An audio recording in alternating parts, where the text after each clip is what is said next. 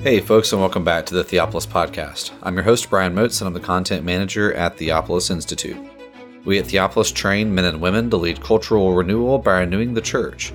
Participants in our programs learn to read the Bible imaginatively, worship God faithfully, and engage the culture intelligently. In this episode, we are taking an off week from our series in the epistles in the book of Colossians. And in this episode, we have a lesson that I taught during the Sunday school hour at Trinity Presbyterian Church here in Birmingham, Alabama, on the topic of family and family culture and family worship. We have just announced an upcoming Theopolis workshop with Dr. David Field. That workshop will start here at the end of this month, March 2022, and for more information, you can find a link in the show notes. With that, we want to thank you so much for listening. We hope that you enjoy this time of teaching. And here's a lesson from yours truly on family and family worship.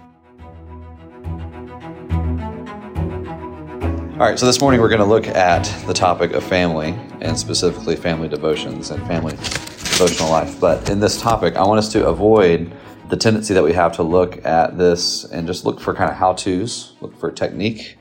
I personally love details like that. I love hearing about what people do, what people are up to, what habits they have, that type of thing. But we don't want to be a people who think of this in a kind of faddish way. We don't want it just to be like a badge of honor that Reformed folks can wear and be proud of, that we do family worship. But family culture, family life, family devotional life is in dire trouble. And the reasons behind this are big reasons. They're cosmic reasons. And so what I think would be the most helpful for us in this situation with our church and our people is to look at the biblical view of the family and the family's worship, the threats to it, and look at a biblical way forward. We want to think about this biblically. We want to think about this Trinitarianly. So is that a word, Trinitarianly? In a Trinitarian way. It's like the tag of our church. You know, we want to think about this, have the Trinity as the backbone there. And I think that'll give us the most benefit. God has much to reveal with us in the scriptures that would influence our family worship, his people. And I think it'll help us think about family culture as well. And most of us, again, are already convinced of this. But my main goal is just to kind of stoke that fire that's already there. So let's pray and we'll get going. Father, thank you for your word. Thank you that in your word we can go chapter by chapter and find things that just help us in our daily lives. We pray that you would build up our families, our marriages, our relationship with our children, our grandchildren. I pray that you would meet with us this morning. Help us to see things clearly in your word. Help me to speak things that are good and helpful. In Christ's name, amen. All right, let's start at the very beginning. Very good place to start. In Genesis 1, we see God creating the world in 6 days. He forms the earth and he fills the earth. That's what Peter's been teaching in this class about. And the crown of his creation is man, made male and female. And I'd like to actually read a bit of that from Genesis chapter 1. This is verses 26 through 31. Then God said, "Let's make man in our image, after our likeness, and let them have dominion over the fish of the sea, and over the birds of the heavens, and over the livestock, and over all the earth, and over every creeping thing that creeps on the earth." So God created man in his own image. In the image of God, he created him. Male and female, he created them. And God blessed them, and God said to them, "Be fruitful and multiply and fill the earth, and subdue it, and have dominion over the fish of the sea, and over the birds of the heavens, and over every living thing that moves on the earth." And God said, "Behold, I have given you every plant yielding seed that is on the face of the earth, and every tree with seed in its fruit. You shall have them for food. And to every beast of the earth, to every bird of the heavens, and to everything that creeps on the earth, everything that has the breath of life, I have given every green plant for food." And it was so. And God saw everything that he had made, and behold, it was very good. And there was evening and there was morning, the sixth day. So right at the beginning, we can see that God himself is a community. We know from the rest of the scriptures that God is one God in three persons, Father, Son, and Holy Spirit. And when he makes man as inherently communal. Part of being in God's image is being a communal person and being worshipers. Okay, so there's throughout the scriptures you see the Trinity being you can almost say a worshiping family, a worshiping community. I don't think it's that black and white, but you can see Jesus coming and saying, "I do everything that the Father tells me to do." And the Spirit's coming. You want to look out for the Spirit. So Jesus kind of steps back and honors the Father and the Spirit. The Spirit comes and glorifies the Son and points people to the Father through the Son. And the whole time the Father is saying through the scriptures, the Son is coming, the King is coming. So there's a worshiping community in the Trinity, and he makes us in his image. Man is male and female, which is a community of two persons at the very basics of that. This is a marriage, which we know from chapter 3, calls them husband, wife, and a marriage. And it's the beginning of a family that would eventually have children and that would fill the earth. So we can say that man is made as family. I think we can say this. Man is made as family because God is a family of Father and Son and Holy Spirit. We can even say, looking that man as family is foundational to God's work. Okay, so right here in Genesis 1, we have the foundations for everything. And part of that foundation is man being made as a community, as a family. Okay, so let's keep looking at Genesis. This is in chapter 2, verses 8 and 9. And the Lord God planted a garden in Eden in the east, and there he put man whom he had formed. And out of the ground the Lord God made to spring up every tree that is pleasant to the sight and good for food. The tree of life was in the midst of the garden, and the tree of the knowledge of good and evil. And then in Genesis 2, 15 and 16, so jumping ahead just a little bit. The Lord God took the man and put him in the garden to work it and keep it. And the Lord God commanded the man, saying, You may surely eat of every tree of the garden, but of the tree of the knowledge of good and evil you shall not eat, for in the day that you eat of it you shall surely die. So Genesis 2 takes us back a beat to when Adam was formed and Eve was not yet created. And we know from Genesis 1 that God told both of them that every tree was good for food, and this includes the tree of the knowledge of good and evil. The tree of the knowledge of good and evil was pleasant to the sight and good to eat, but they weren't to eat of it yet. There was a stipulation put in place. In Genesis 2, we read about that prohibition at that time of eating from the tree of the knowledge of good and evil. Adam alone was told about this prohibition. Okay, we see that in Genesis 2. And it would have been his job to shepherd his wife, to tell her about this command, and to protect her from any incoming threats. Okay, so keep and guard the garden insinuates that there may one day be something coming into the garden that you're going to need to guard against, right? So that was Adam's job.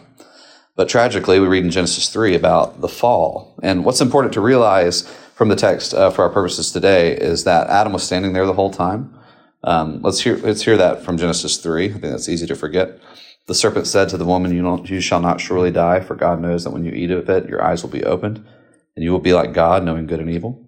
So when the woman saw that the tree was good for food, and that it was a delight to the eyes, and that the tree was to be desired to make one wise, she took of its fruit and ate. And she also gave some to her husband who was with her, and he ate. Okay. Now, there's a specific lesson in this for us, and for our purposes today, talking about family and family worship, we want to see that the relationships with family, the community here, that relationship is broken in the fall. Okay? Family life as man and wife, life with children, as we're going to see very soon in Genesis chapter 4, is going to be troubled by sin, by thorns and thistles. Life as a worshiping community, if man is made as a worshiping community, life as a worshiping community is now in trouble, and the worshiping family is going to be a target for Satan all throughout the Bible. And it's important also to notice the passivity of Adam in Eve's sin. Okay, that's going to be a big theme going forward. It's a big theme today in our modern age. The Lord curses the serpent, and then he turns to the woman, and he says, I will multiply your pain in childbearing, and pain you shall bring forth children. Your desire shall be contrary to your husband, but he shall rule over you. And then to the man, because you have listened to the voice of your wife, and have eaten of the tree of which I commanded you, you shall not eat. Cursed is the ground because of you. In pain you shall eat of it, etc. Okay. So the curse of the woman is that her relationship with her husband is going to be strained and difficult, and even raising children and having babies is going to bring pain into her life. And we learn in Genesis 4 right soon, this is not just talking about the act of having children, the act of childbirth, but it's also, I think, biblically the pain that children bring to a mother's heart. Proverbs 10:1 says, a wise son makes a glad father, but a foolish son is a sorrow to his mother. There's a lot of themes throughout the scriptures of when a child sins, the hearts of the mothers break. That's something that we can see often. And with Adam, he failed to lead his wife in proper worship because they were kind of proto-priests there in the garden. We don't have time to go into that right now. And now his good endeavors are going to be cursed going forward. So in his work, in his life, there's going to be toil and pain, and also in the life of raising children, that's also going to bring pain. There we go. So man has sinned, and now the world is plunged into darkness. And we know that they're going to have a difficult time in family life and in the world. The family has been, in many ways, torn apart here. The family is now in darkness. The garden of the family is going to produce thorns and thistles. Okay, you're going to have healthy trees like Abel. You're going to have thorns like Cain. And proper obedience to God in the family is now going to be difficult and troubled by sin inwardly and by toil outwardly. So there's problems inside, there's problems outside. But God, in his mercy, makes Adam and Eve a promise. Okay, he promises to the serpent that a seed of the woman is going to crush his head. And he also made for Adam and his wife garments of skins and clothed them, which is he's using an animal that's killed to clothe them of their shame, cover their nakedness. Okay, instead of dying immediately for their sins, which they deserved, God was merciful, he was patient, and he clothed them and covered up their shame. Throughout the scriptures, we can then see, throughout the rest of the Old Testament, the spreading of sin in families specifically. But we can also see God's grace towards families. Okay, so let's look at a little bit of that. Family strife, family problems is a big, prominent theme in the Old Testament. Okay, first of all, you have Adam and Eve, we just talked about them, but they start blaming each other, and then there's family strife going forward. Cain kills Abel. He's disobedient to God, and he kills his brother. Genesis 5 has that refrain, and he died, and he died, and he died. All these dads and granddads are passing away, so there's no seed to crush the serpent's head. This is all family stuff. The familial struggles with Abram and Hagar and Sarai. Okay, we can actually see a little bit of that theme of the passivity of man there. Okay, he listens again. He uses that phrase specifically. God uses the phrase that Abram listened to the voice of his wife, took Hagar. Okay, Lot's daughters sleeping with him. The death of Sarah. It's a tragic moment in Genesis. Isaac seeking to give the blessing to Esau instead of Jacob, and so then a son and a mother have to righteously deceive dad. So you see those strains there in that relationship. You have Jacob and Esau. You have Joseph and his brothers, and that's just the book of Genesis. That's just the first book of the Bible so far. Sin affects families, and we can see that it affects the family's loyalties to the one true and living God, too, as it kind of devolves them into sin. The sin in us and humanity as a community affects family relationships, and it affects our relationships to God. Okay. But it's not just a story of tragedy in the Bible when it comes to the sin of families. There's also God's grace all along the way, right? These promises and actions of Yahweh should give us great encouragement. So Noah's family is saved in the flood, but not just Noah, but all who belong to him, all who are his. And the New Testament picks up on that language of baptism and the ark and the flood when it talks about our own baptisms. In Genesis, even though man sins in his family, God keeps things on track in his mercy. Okay, so even though over and over again there's no seed to crush the serpent's head, we know throughout the rest of the scriptures that God is faithful to that promise to bring about that seed in Christ. Okay, he gives promises of seed and family to Abraham, Abraham, and he makes promises to his people. He says, I will establish my covenant between you and me and your offspring throughout your generations for an everlasting covenant to bring to you and to your offspring the land, and I will give you offspring. I will give to you and your offspring after you the land of your sojournings, all the land of Canaan. And God said to Abraham, as for you, shall keep my covenant, you and your offspring. Okay, this is all family stuff. God's faithful to give Sarah a baby. Esau and Jacob are restored in their relationship, as far as we can tell. And Joseph, of course, is restored to his brothers at the end of the book of Genesis. In the giving of the law in the book of Exodus, Yahweh gives the 10 words as a father to his son, Israel. So that's family stuff. And then the 5th and the 7th words also deal specifically about family relationships. Okay, so we can see God, even though things are broken and in darkness, we can see God mercifully holding the family together, trying to keep things in line, pulling these relationships back in order. Okay, so in the 5th word, he wants children to honor their parents, and he wants husbands and wives to remain faithful to one another. But not only that, families are to obey these 10 words together. Okay, so it's not just mom and dad don't commit adultery, and it's not kids just obey, but it's also the whole family is called to obey all the rest of the 10 words, which includes having no other gods before him, not making graven images, things like that. Okay, so just a brief recap. God is a community. You could say God is a family. We at least have the Father-Son language in the Trinity. And man is made in God's image, okay?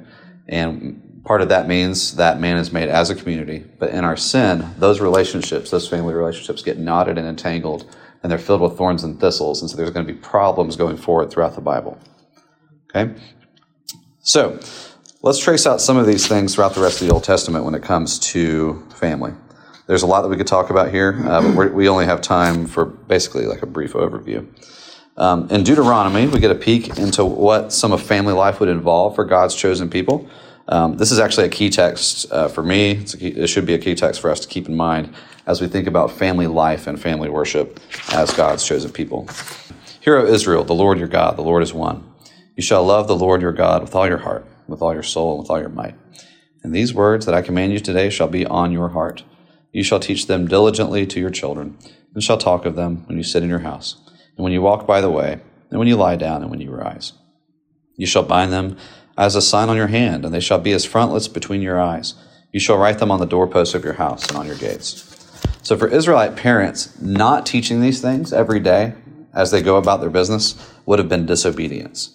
Okay, and specifically it tells them to talk of Moses' words when they're rising, when they're going to sleep, when they're walking, and when they're sitting around. Okay, I like that, the language used there in Deuteronomy 6.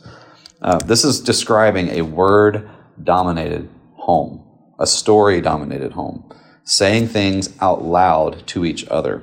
Okay, this simple act of discipleship is often neglected. Kids on their phones, obviously, is an easy thing to point out, but kids in front of TV, it could also just be doing whatever you want without speaking of the deeds of the Lord. Okay, this is something easy to forget. So they're told specifically to talk about these things out loud. Usually we privatize our religion, we privatize our faith to the point where we just kind of, it's all up here, and in our day-to-day, it's okay as long as it's all up here. But we're slow to open up our mouths and speak of the deeds of the Lord in just basic everyday life and speaking about the story of the Lord. Joshua 24:15. Let's see, where do I want to start reading here?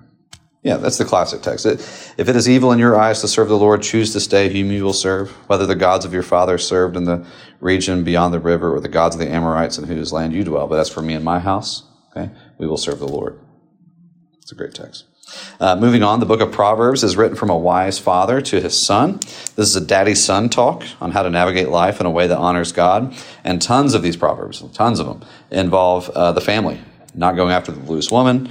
It culminates with a beautiful look at the faithful bride. This is family stuff. There's a lot of Proverbs about listening to the teaching of your mother, teaching of your father, which not only assumes that teaching is going on, but it's again reiterating, do not forsake the teaching of your mama. Do not forsake the teaching of your dad.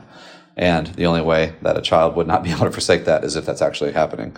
And I think that's because they're seeking to obey Deuteronomy 6, right? The book of Psalms, which we need to talk about, is not only full of verses about the family, but it's also the songbook of the people of God. And so we have to remember it's not just teaching us stuff, but it's stuff that the people of Israel are singing with their kids, and it's involving family relationships. So it's building up and keeping God's right relationship with the family in the front of their minds. Here's a smattering of a few Psalms. This is 78. Give ear, O people, to my teaching. Incline your ears to the word of my mouth. I will open my mouth in a parable. I will utter dark sayings from of old, things that we have heard and known that our fathers have told us. We will not hide them from our children, but tell to the coming generation the glorious deeds of the Lord and his might, and the wonders that he has done. He established a testimony in Jacob and appointed a law in Israel, which he commanded our fathers to teach to their children, that the next generation might know them, the children yet unborn, and arise and tell them to their children, so that they should set their hope in God and not forget the works of God, but keep his commandments, that they should not be like their fathers, a stubborn and rebellious generation, a generation whose heart was not steadfast, whose spirit was not faithful to God. Again, you have that specific language there about teaching them. Okay, and what does it say? Oh yeah, we will not hide them from our children. Okay, so that's actually, that's pretty convicting, because hiding something from your children sounds like something that's active, but I think it's something that the devil would love for just be something that we just forget about. Like, it's not as if you're actively hiding the word of God from your kids, but I think the devil is so sly that he would love it just to be something that's in your head, but not living out in your hands and feet and your mouth day to day. Okay. Psalm 90. Make us glad, for as many days you have afflicted us, and for many years we have seen evil. Let your work be shown to your servants, and your glorious power to their children. Okay. Psalm 103. As for man, his days are like grass. He flourishes like a flower of the field, for the wind passes over it, and it is gone. And its place knows it no more. But the steadfast love of the Lord is from everlasting to everlasting on those who fear him, and his righteousness to children's children. Psalm 127. Behold, children are a heritage from the Lord, the fruit of the womb a reward. Like arrows in the hand of a warrior are the children of one's youth. Blessed is the man whose quiver is full of them. He shall not be put to shame. Psalm 128. Your wife will be like a fruitful vine within your house. Your children shall be like olive shoots around your table. Behold, thus shall the man be blessed who fears the Lord. So a lot of these positive, glorious family verses. And then, sadly, because of sin, we also have a lot of verses about the inverse, where the wicked are promised terrible things involving their kids. Appoint a wicked man against him. This is Psalm 109. Let an accuser stand at his right hand. When he is tried, let him come forth as guilty. May his children be fatherless and his wife a widow. So one of the curses of sin in our life is that not only is the family relationship strained, but you also have the people of Israel, the people of God, praying curses on them that their children would not have a dad. Okay. Joel 2, when God calls his people to repentance, he calls the entire community, specifically from the oldest to the youngest. So consecrate the congregation, assemble the elders, gather the children and the nursing infants.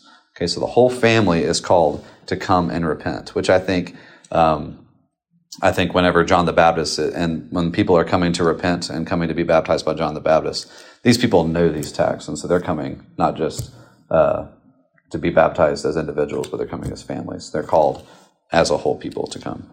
And then Malachi 4, right at the end of the way that our Bibles are set up, it says, Behold, I will send you Elijah the prophet before the great and awesome day of the Lord comes, and he will turn the hearts of the fathers to their children and the hearts of children to their fathers, lest I come and strike the land with a decree of utter destruction. So God has plans to unravel the knot that has entangled the family and in family relationships from the beginning. Okay, so we see this huge problem with sin, this huge problem entering family life, and then God, in his mercy, all throughout, puts the family back together, gives them songs to sing that involve the glory of the family.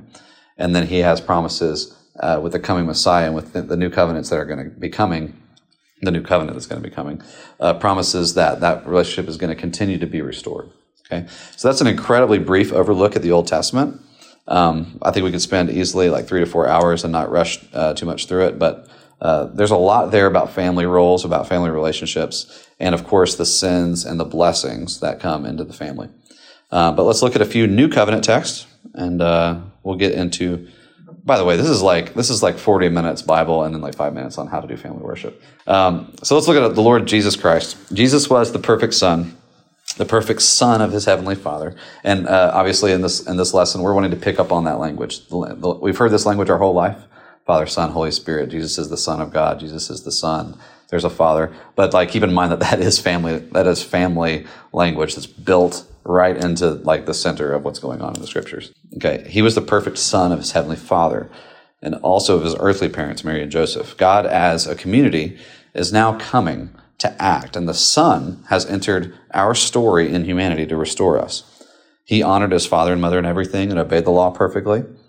Okay, in this world where sin has ruined so much of family culture, Jesus comes as the good son, a good brother. Okay, this is hugely important for us. It's everything, honestly. He not only obeyed, but he also reorients families around himself. Okay, so there's that text in Luke 14. The crowds are around him, and he turns and says to them, if you don't hate your father and your mother and follow me, okay, you cannot be my disciple. He's reorienting everything, even family life, around him. Okay, there's no such thing as just a neutral family. Okay, you're either oriented to Jesus or you're not. You're oriented to something else.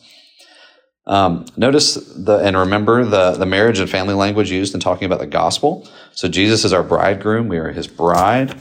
Okay, you can see that in Mark chapter 2. Jesus is also called our brother in Hebrews 2, in Romans chapter 8. So there's brother language, there's bridegroom and bride language. When we become Christians, God the Father becomes our Father. Okay. In his sacrifice, Jesus is the faithful brother, the faithful bridegroom. And on the cross, in one way, we can say that the family of God is ripped apart. That does not mean that Jesus stopped being the Son, but Jesus calls out, why have you forsaken me? So God as a community makes man as a community. And in sin, that relationship is torn apart.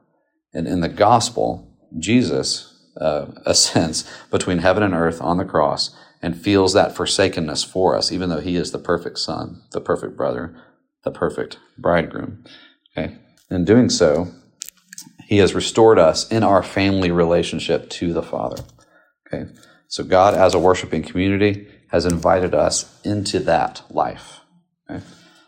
Unlike Adam, who was passive and let his bride fall into sin, Jesus came as the last Adam to lead his people and to die for them. And in doing so, he has restored us to the Father. This is all intentional family language used in the Scriptures. The old family now has to die and to be raised in Christ. In him we live and move and have our being, because the old man, the old family has died. In baptism, for us and for our children, we died and are now oriented towards the King, towards his kingdom. Okay, so that's a bit of the Gospels. That's a bit of what's going on there. And we now can talk about the epistles and what it means for our family devotional life today. We're almost there. As the Gospel begins to go forth in the book of Acts, we see that families, men and women and their babies, are still a part of God's promises and his saving work. So after Peter preaches in the day of Pentecost in Acts chapter 2, it says this: "When they heard this, they were cut to the heart and said to Peter and the rest of the apostles, 'Brothers, what shall we do?' Peter said to them, 'Repent and be baptized, every one of you, in the name of Jesus Christ for the forgiveness of your sins, and you will receive the gift of the Holy Spirit. For the promise is for you and for your children and for all who are far off, everyone whom the Lord our God calls to himself.'" So we can see that the promises made to Abraham still stand, and this also includes the Gentiles. It includes us, those who are far off. Okay, families are still saved by God. And this is why we have instructions to families specifically in the epistles. So one example is in the book of Ephesians. So Ephesians 1:1 starts, "To the saints who are in Ephesus, who are faithful in Christ." Okay, so this book is written to the saints. It's easy to forget that detail when you come to later texts. Okay, "To the saints, wives, submit to your husbands as to the Lord, for the husband is the head of the wife." Okay, verse 25, "Husbands, love your wives as Christ loved the church and gave himself up for her, that he might sanctify her, having cleansed her by the washing of water with the word." Okay, and on and on. "Children, obey your parents in the Lord, for this is right. Honor your father and mother." Again, that's Exodus 20 language. "This is the first commandment with a promise, that it may go well with you, that you may live long in the land. Fathers, don't provoke your children to anger, but bring them up in the discipline and the instruction of the Lord." So with all that we've seen in the Old Testament, it seems pretty clear what God is doing here. Okay, sin has potentially absolutely ruined the family and family culture, but God speaks to us in his word of restoring all of these relationships in grace. Okay, husbands, wives, husbands, kids to parents. Okay, all of these relationships are still not only intact, but blessed in the New Testament. Okay, so we've done a lot of work in the Scriptures so far, and that's our foundation, obviously, but let's chat specifically about family culture and family worship. The first thing to remember is that the church is our primary family. Okay, our families, our individual, like biological or adopted families, have been wrapped up into the church, but that is the foundation for everything. Okay, our families find their foundation there in the bride. Okay, our biological families are not ultimate. The church, his people, are the center of his plans on earth. And God is merciful and good to incorporate our families up into that mission. Okay? So our families need to find their meaning, need to find their center, their everything in the Lord Jesus and in his bride. Okay? And this is when I start asking questions. Is that how I think day to day? Is this how I think about my family? Okay? Even though our families are not ultimate, it does not mean that they are not important. Okay? Remember Ephesians 5 and 6, we just read that there. It's still incredibly important. Okay, so just because something is not ultimate does not mean it's not important. The family is incredibly important. And in many ways, in the Scriptures, the family is the backbone of the church. And God continues to add families as families into the body of Christ. But the old family, okay, the family in Adam must die. Okay, and we see that in baptism. But the family must die and be raised again in Jesus. Okay, that's actually something so beautiful about baptisms is when you see a child baptized, the child is baptized and commissioned and then given back to the parents. And then the parents are charged with dealing with this eternal soul in a way that honors the Lord, that follows the Scriptures. Okay, I think we feel that when we have our children baptized, when we see a baptism, we're reminded of that. And then, at least for me, I'm tempted to just kind of go along and forget that I'm dealing with an eternal soul. And the things I do in my everyday, the things that I talk about, the things that I say, the ways that I act, affect this eternal person for the rest of not just their earthly life, but their eternal life. The things that we do matter.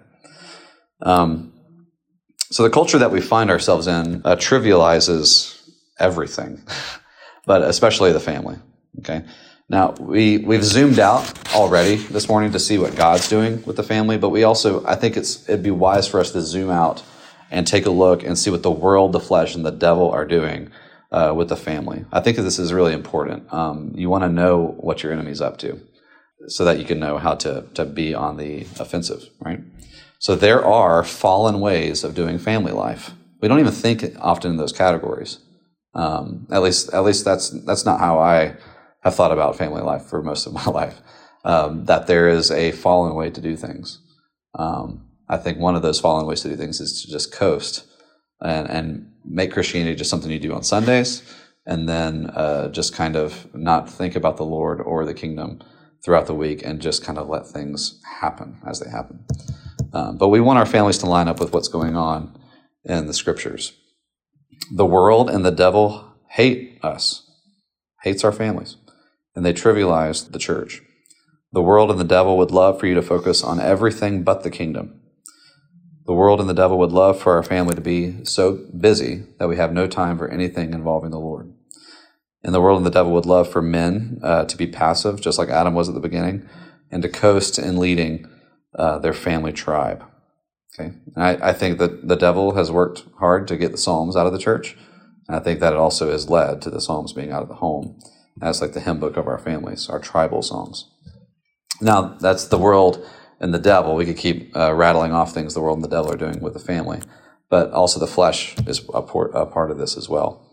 Families, but especially men, the flesh would love for us to coast in this life. Okay, the flesh would love for us to love sports, music, free time, exercise, quiet, personal time, whatever it may be, anything more than Christ and his purposes for us and for our families. But this is not what we're called to. Okay? Christ has given us and our families a new name. We are now Christ followers. We are Christians. Christ has given us 150 songs to sing as the new Israel. He has given us new rights, baptism and the Lord's Supper, but also new habits of life. Okay, he wants to give us new daily habits, as we saw in the charge to families in Deuteronomy. That's at least bare minimum, just talking about the things of the Lord, reminding your kids and your spouse and your tribe of the great deeds of the Lord. Okay, God has wrapped up our families, every one of our little families, into a mission far bigger than ourselves, and everything that we do matters. When we and our children are baptized, they're given back to us, like we just said. They're given back to us with a ton of responsibility. God is using our families, dads, wives, all the basics of life, brothers, sisters, to support the bride of Christ, the church. And he's given us a mandate to be fruitful, multiply, to have godly seed and a godly culture in our home. Okay, it's important to remember that everything that we do in our life, we do as saints. We do as the people of God. Everything we do. Okay, so family culture and family worship. Important to keep in mind, this is not just for families with little kids. I think a lot of us, that's the way that we think about family worship. This is true for me, so I'm just assuming it's true for other people. We think about family worship as what we do with our little kids. I did not do family worship with Ashton before we had kids. That wasn't even on my radar. I mean, we prayed together and things like that, but there was no sense of like, this is my calling to lead her in these ways. Right.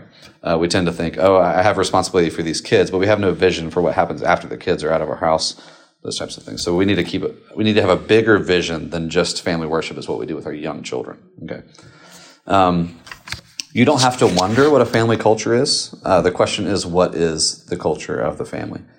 Culture and devotion are baked into human DNA. You can't escape it. And at the center of every culture is a God. And so the question is, what's the God of your home? Remember that as Christians, God is our, it's weird to say, but God is our environment, okay? In him we live and move and have our being. We are in him and he is in us, okay? And in building up our homes, we want to set up our homes as a place where we learn together what it means to fear the Lord. It's where we are all educated in the Lord. And again, this is not just for youngins. And this is a great little quip from Doug Wilson. He says something along the lines of merely reacting to the world is not enough. We got to build a godly culture in our homes. And if we want to be miserable in this area, I think all that men have to do is nothing. They just have to be passive. And we'll create miserable families when kids turn into grown-ups and grown-ups who have no foundation in their life, or who they are, what they're up to. So, what is the culture of your home? And regarding devotion and worship, what does your family devote itself to? What does your family worship? Family culture is how we live, and it's also what we pass on to our children and their children's children. So I think, first of all, we need to talk about the primacy of Lord's Day worship at the table with God's bride. This is the place that God's promised to meet with us. What we then, throughout the week, flows out of what we're going to do this morning.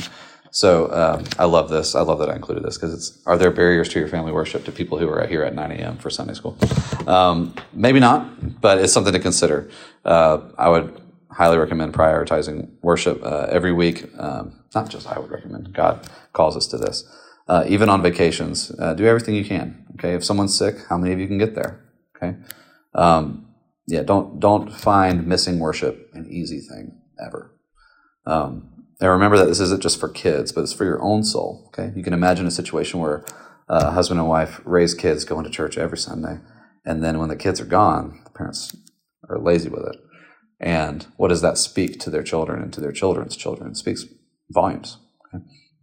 Remember Deuteronomy 6 that we read earlier. Our homes are outposts of the church. In our house, we purchased like this church window. It's made of wood. It looks like it would be filled with stained glass, but it's not. And it hangs above our couch. And it's a good reminder, like, this is an outpost of what's happening on Sundays. Our home is an outpost of the church. Yeah, so what's your family devoted to? Is the culture of your home, for me and my house, we will serve the Lord? Do you like the culture in your home? And if it's not where you want it, chart a course to get in the right direction. We want to teach our children. We also want to live lives that are happy Christian lives. And I think some of where we can get off track is in how we think about family worship and family devotions. And we're not just interested in special times of worship in our home, so like a 10 or 15, 20-minute devotional time with our families. We're not just interested in that. We want to be thoroughly Christian, okay? And these are all the basics of the Christian life. Thanks before meals, okay? Discipline and love. And discipline, tie it to the Word. Remind a kid when they get a spanking who they are.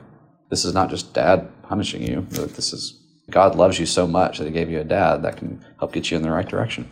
You belong to him. This is God loving you right now. How we reconcile when we sin against each other.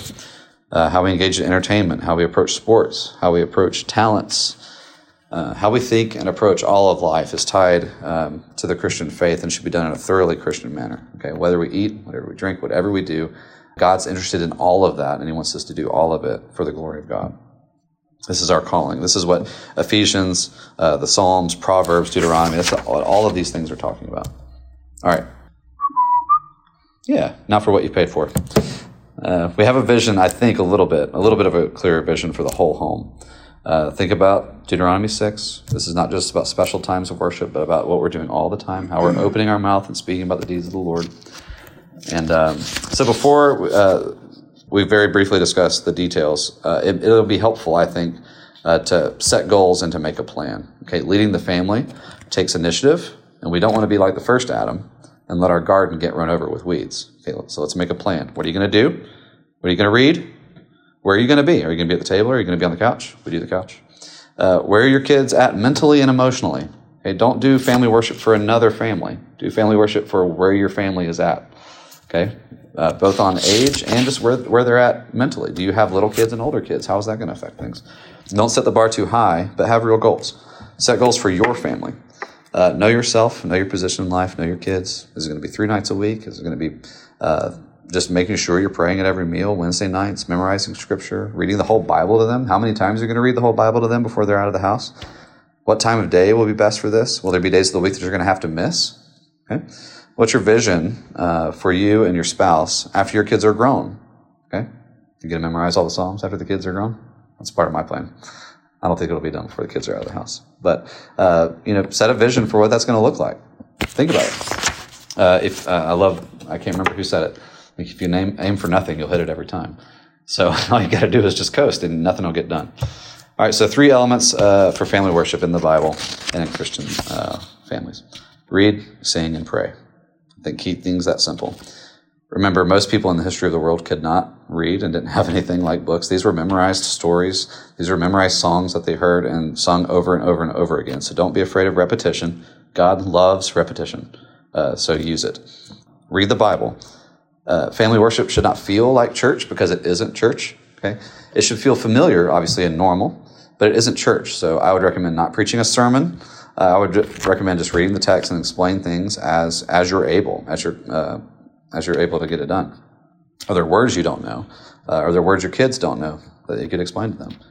Maybe there are times in life where you can prepare a full lesson for family worship every day. I'm not there, and I don't know that many of us are. I would read chapter by chapter. Can you read the whole Bible to your family? Okay. Second, so that's read, sing. I would try to prioritize the Psalms, but great hymns as well. The Psalms are our songbook. If you need to buy books for everyone, you can find a way to do that. But also just keep it simple. Memorize things over time. Take a month to learn a psalm or a hymn. Take 2 months to learn. These things stack up over time really quickly. Okay, so sing. Even if you don't sing well. Singing in our culture has become way too performative, where we feel like if we can't sing great, we shouldn't sing at all. And so we kind of just hold back if we don't have a great voice. And I think that's a flaw. I think that's a flaw in our system. Everything in our world has become performative, and so we tend to just kind of slack off when it comes to singing. But we're called to sing. And then lastly, pray. Pray for each other. Pray for those in our church. Pray for neighbors. Pray for the world. And actually pray. Okay. Some other things that can be involved are in more intense study, maybe. Memorizing scripture.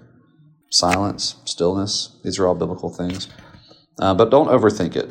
I would act, and then I would assess what's working. Ask your spouse what works, what doesn't work. Should we change this based on where we're at right now? And then keep going. Okay, oak trees don't grow with just a day of sunshine and water. They grow with faithful water and sun every day. So seek to be faithful over the long term. Be flexible, be brief, make it regular, and God, I think, will bless that. What my family does, if it's of any interest, and I would say that we do this kind of limping along. So there are seasons of great faithfulness, seasons where we need to put on the brakes and reassess and figure out better ways forward. I would say like 3 days a week, 4 days a week, Ash and I start our mornings in the Word and prayer together. And if that doesn't work, maybe find something that works for you and your spouse. We actually just sit on the couch and put on the Bible app and just listen to the audio and pray and start our day with that. That puts us in a good position to receive the kids instead of reacting to the kids. And it's a way that we can have a text that we've gone through together. We're just doing the TPC Bible plan. And we all, like I said, we're limping along. So we'll get behind and we'll get back on track. And how many days are you listening to today to catch up? We're always having that conversation. Okay, this is not perfect stuff. We talk about the Lord in our discipline, in our training, in our homeschooling, in our attitudes. We try to.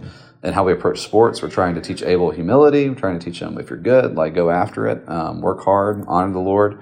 But it's God who's given you these gifts. These things are just normal parts of the conversation. Family worship is not a dour occasion. Okay, it's a joy. Allow for mild distractions. Okay, if someone makes a noise or something in family worship, laugh. Just keep going. I'm prone to get way too serious, and so I have tried to make an effort to loosen that up. Family worship is a relaxed time. Family worship happens regularly, but not every day in the Moats home. I am on a track to read the entire Bible to my kids before they're out of the house at least a few times. It incorporates psalm singing. We always sing a psalm at the beginning or end. And my goal is for them to leave the house memorizing at least 50 psalms. I would love that. And then in our morning time before homeschool, we memorize scripture together. And some Bible lessons also happen there. Okay? I'm going to close with reading Deuteronomy again. I think that'd be a good way to send us off. You shall love the Lord your God with all your heart, with all your soul, and with all your might. And these words that I command you today shall be on your heart. You shall teach them diligently to your children, and shall talk of them when you sit in your house, when you walk by the way, when you lie down and when you rise. You shall bind them as a sign on your hand, and they shall be as frontlets between your eyes. You shall write them on the doorposts of your house and on your gates. Amen. Thank you again for enjoying this episode of the Theopolis Podcast. For more information and for more content from Theopolis, you can check us out online at theopolisinstitute.com. We release new articles every Tuesday and Thursday on our blog, so you'll want to make sure to look out for those. You can also find us on Twitter at _Theopolis and on Facebook if you just search for our name. If you've been helped, sharpened, and encouraged by this podcast, we'd really love it if you would go to iTunes and leave us a review. It just takes a few seconds, and it really will help us along in getting our content in front of new listeners. That's all for now, friends. We really look forward to being with you all again in the next episode. And as always, thank you so much for listening.